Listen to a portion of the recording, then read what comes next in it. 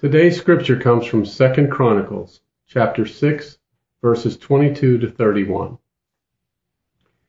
If someone sins against another and is required to take an oath, and comes and swears before your altar in this house, may you hear from heaven and act and judge your servants, repaying the guilty by bringing their conduct on their own head, and vindicating those who are in the right by rewarding them in accordance with their righteousness. When your people Israel have sinned against you, are defeated before an enemy but turn again to you, confess your name, pray and plead with you in this house, may you hear from heaven and forgive the sin of your people Israel, and bring them again to the land that you gave to them and to their ancestors.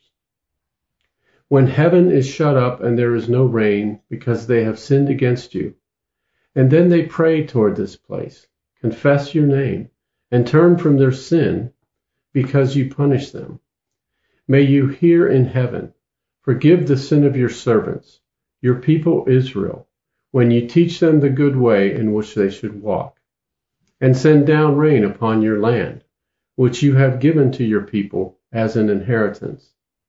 If there is famine in the land, if there is plague, blight, mildew, locust, or caterpillar, if their enemies besiege them in any of the settlements of their lands, whatever suffering, whatever sickness there is, whatever prayer, whatever plea from any individual, or from all your people Israel, all knowing their own suffering and their own sorrows, so that they stretch out their hands toward this house. May you hear from heaven, your dwelling place, forgive, and render to all whose heart you know, according to all their ways, for only you know the human heart. Thus may they fear you and walk in your ways all the days that they live in the land that you gave to our ancestors. This is the word of God for the people of God. Thanks be to God. Can you imagine what would happen if the Federal Highway Administration came out with a report? And I'm just making this up, this isn't real. But let's just say the Federal Highway Administration reports that they discovered that driving on the right side of the road is linked to 50% more accidents than driving on the left side of the road. And so at midnight tonight, all of the roads all across our nation will be shut down. And they'll stay closed all evening. And then tomorrow at 6 a.m., our roads will open back up, but we will all now be required to drive on the left side of the road. Can you imagine what a shift like that would do to our minds and our behaviors and our sense of coordination? Well, I'm not sure exactly all of the reasons that this happened, but this is exactly what happened in Sweden in 1967. Swedes went to bed one evening as left side of the road drivers, roads shut down, and then when the roads opened back up the next morning, Swedes were required to drive on the right side of the road. Now, the government had been, preparing the nation for a little bit of time, but in a matter of one night, the changes took effect, and now everything about how they drive had changed. Now, drivers from that day reported chaos, while the number of accidents and injuries reported was actually miraculously low, it seems. Drivers reported feeling anxious and uncoordinated. And what they said was that while they kind of trusted, at least a little bit, their own ability to stay on the right side of the road, like, okay, I know what I'm doing. But as they approached cars driving in opposite directions, their anxiety went up. They weren't quite sure that that car coming towards them was on the correct side of the road. Did that driver know what they were doing? And they were anxious, and it didn't feel good to the drivers on the road. You see, the practice of driving ingrains in us specific behaviors and muscle memory. Kind of like walking and riding a bike. We start to do it, and we don't even think about it at some point. We just do it. And so to just change up driving, the patterns and the muscle memory overnight causes what sociologists have named coordination dilemma. It's clumsiness. Sort of like that feeling that we all get from time to time when we're walking down a road, a pavement, a sidewalk, and we see someone walking towards us in the same lane that we're in. And as we get closer, we're thinking to ourselves, should I go left? Should I go right? Are they going to go left? Are they going to go right? What's going to happen here? And so in times of change, especially big changes that challenge our ingrained behaviors and our muscle memory, like the changes happening in our world today, in our church today, and the changes that our scripture is referencing, in times of change like that, coordination dilemma is very common. And so if you are feeling clumsy right now, with all of the changes happening in our church, in our world, in your workplace, in schools, whatever change might be happening in your life, if you're feeling clumsy, it's okay. You're not alone. I personally take comfort in knowing that the world has a rich history of people adapting to all sorts of change, big and small. So we, as God's church, as God's people, as citizens in a world that is changing, we're going to walk through this season, perhaps feeling clumsy, maybe bumping into each other from time to time, stepping on each other's toes. But we will walk through this together if we follow God's lead. And together we will establish new rhythms and patterns and norms, ones that will work for us in this chapter in history. Now, our scripture today is taken from King Solomon's prayer. He was praying before he dedicated the temple to God. You see, Israel, God's chosen people, were living in the midst of change of seismic proportions. Quite literally, actually. They were in the midst of building the temple. We are told, a few verses prior to our passage for today, we're told that King Solomon hired 70,000 laborers, 80,000 stonecutters, and 3,600 people to oversee the building of the temple. Now, to put that in some perspective, the Pentagon, which is considered the world's largest low-rise office building, was constructed by 15,000 workers. The temple that Solomon was building was massive.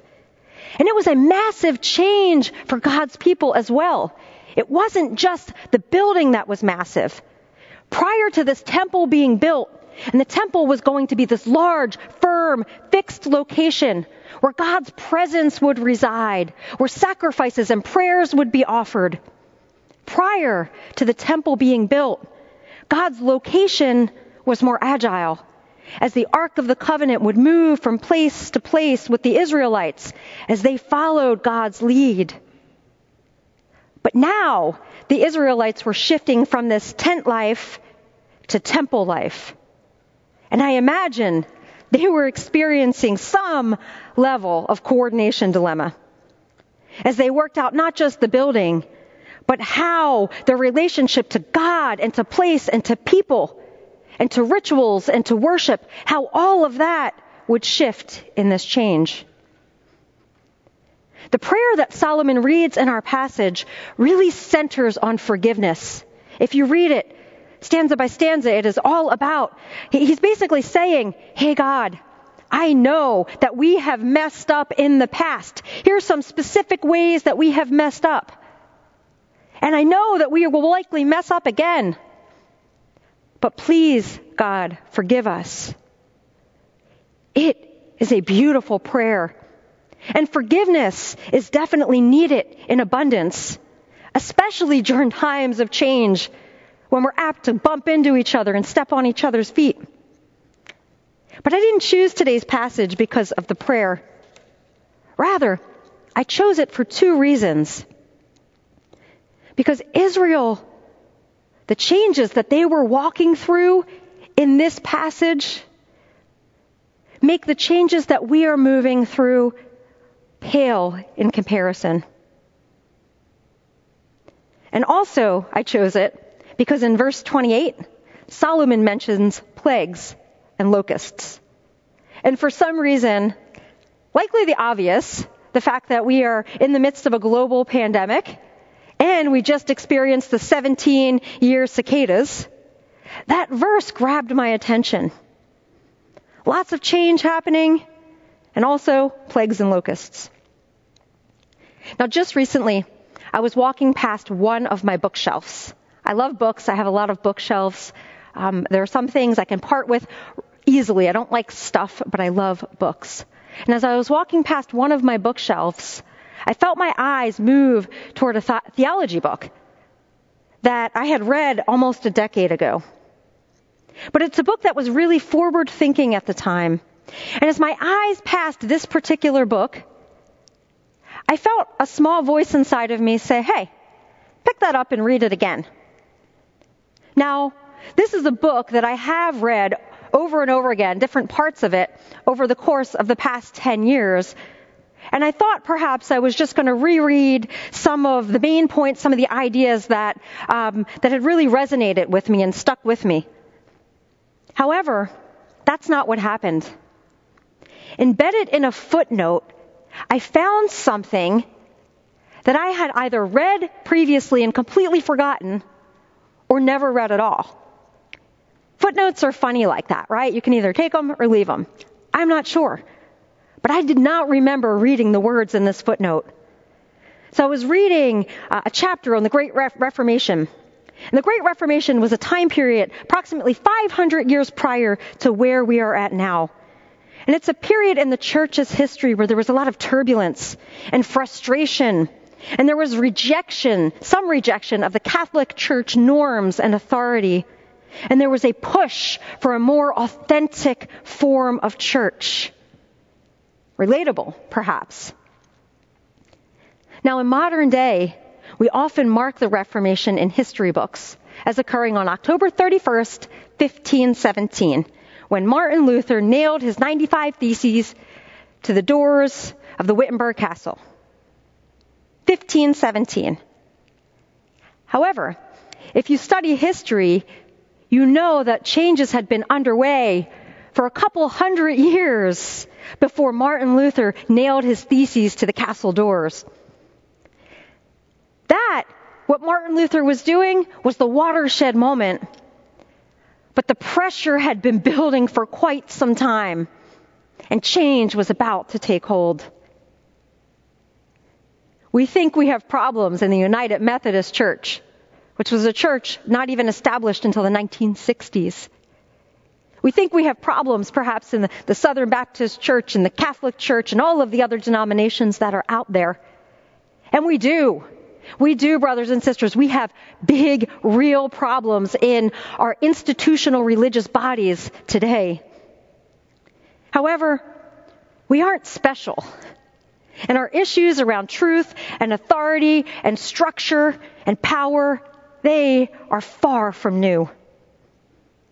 In fact, in the 13 and 1400s, there was so much infighting in the Roman Catholic Church that there was actually a long period of time where there were 2 popes. There was even one time where there were 3 popes that were claiming authority in the church, which if you study papal succession, that's not possible even according to their doctrine. And yet there it was, 3 different popes saying that they were the official pope of the Catholic Church. But anyway, back to the footnote. As I was reading about all of the social and the economic and the political and the military and the religious changes that were underway in the years leading up to the Great Reformation, I read this. And I'm going to read to you the footnote. And keep in mind this book was written in 2007. Quote, labeled by historians as pandemics, there had been only 3 recorded ones prior to modern times. The first occurred in the 5th and 6th centuries, the second between the 8th and 10th century, and the third was the devouring distress commonly known as the Black Death in the 13 and 1400s. The Black Death was rampant across the known world during all the years of the entire Great Reformation. The result of such devastation and human vulnerability was, and inevitably is, a generalized reconsideration of the efficacy of the church and the worth of the resources extended to it.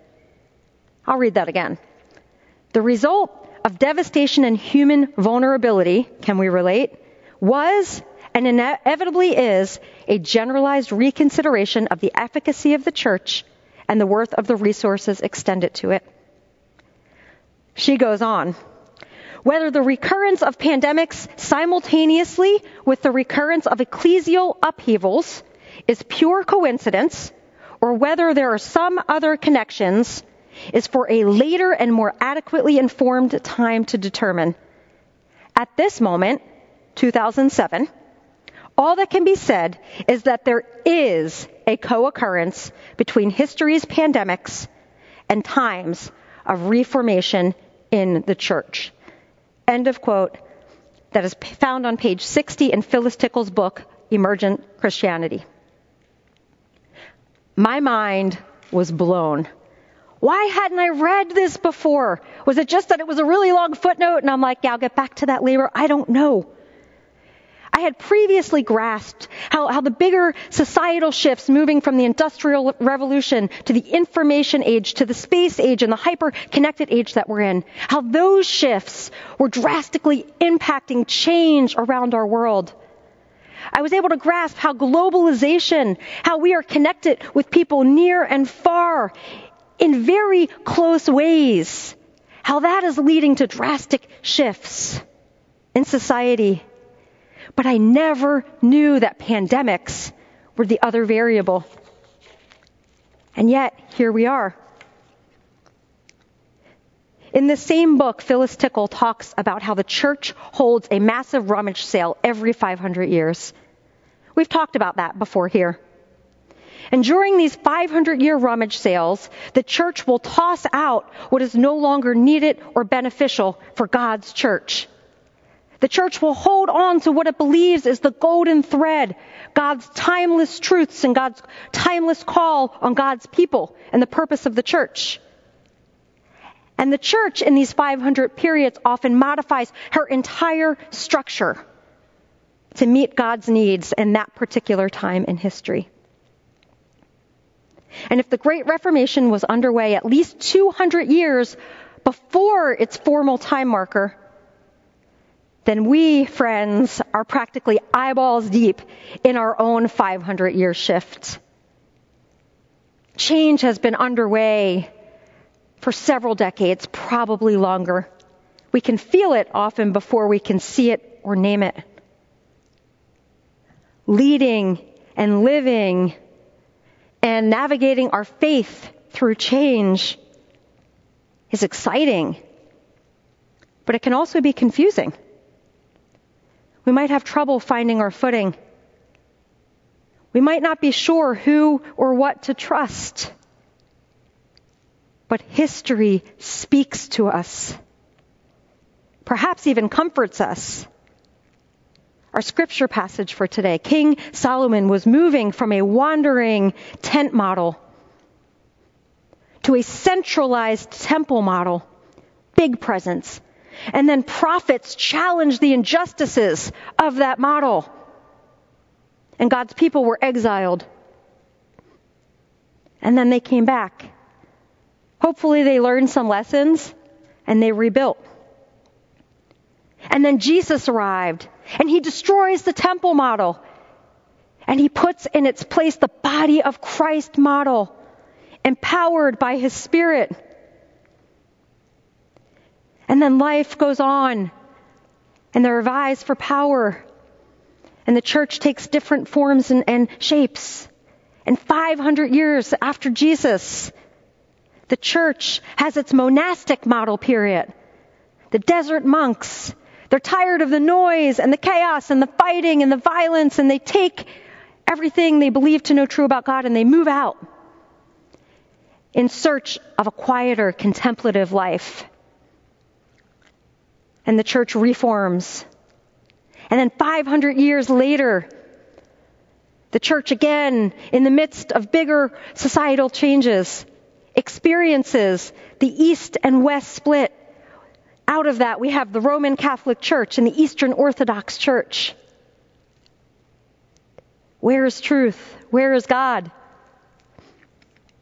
And then 500 years after that took us to the printing press and the age of the Enlightenment and the Protestant Reformation. And the Protestant Reformation challenged one centralized model by inadvertently building several more. And now today, once again, we are living through hinge times. And I'm one of the weird people that enjoy that. It's exciting to live through history in the making. Brothers and sisters, friends and neighbors, we are blessed to be living through such turbulent times. Because it is in times like this that we are being offered a very special gift. We are being offered opportunities to reform, to reconnect, to recommit, and to re-engage in our primary purpose as God's church and as God's people in this world. And I imagine you are being offered this opportunity in other areas of your life as well. Because again, these bigger societal shifts don't happen in a vacuum. So my hope today is that you take comfort away from this message. Comfort in realizing, as the author of Ecclesiastes says, there is nothing new under the sun. It's God's word. I believe it to be true. There is nothing new under the sun. History repeats itself in new ways, but God is always present, and God is unchanging. So as we live and lead through change, as we navigate our faith in this season of change, take heart, take rest, take time, take what you need to stay healthy and hydrated and safe and centered on God's unchanging truths. This season, and maybe even the next season, might feel uncomfortable. It might look or sound or even smell different than we are used to. But there is a very good chance that we are just seeing something old become something new again. Perhaps in a pruned form. Perhaps more greatly reflecting what God needs it to reflect. Something old becoming something new again. Present it in new wrapping or new packaging, with new lessons learned, and in a position to do what God needs us to do in this day and age. From tent life to temple life, from the birth of the church through modern day, in every circumstance you could ever find yourself, in the church, in your professional life, in your home life, where God leads, where our unchanging God leads, God will equip. In the name of the Father, and of the Son, and of the Holy Spirit. Amen.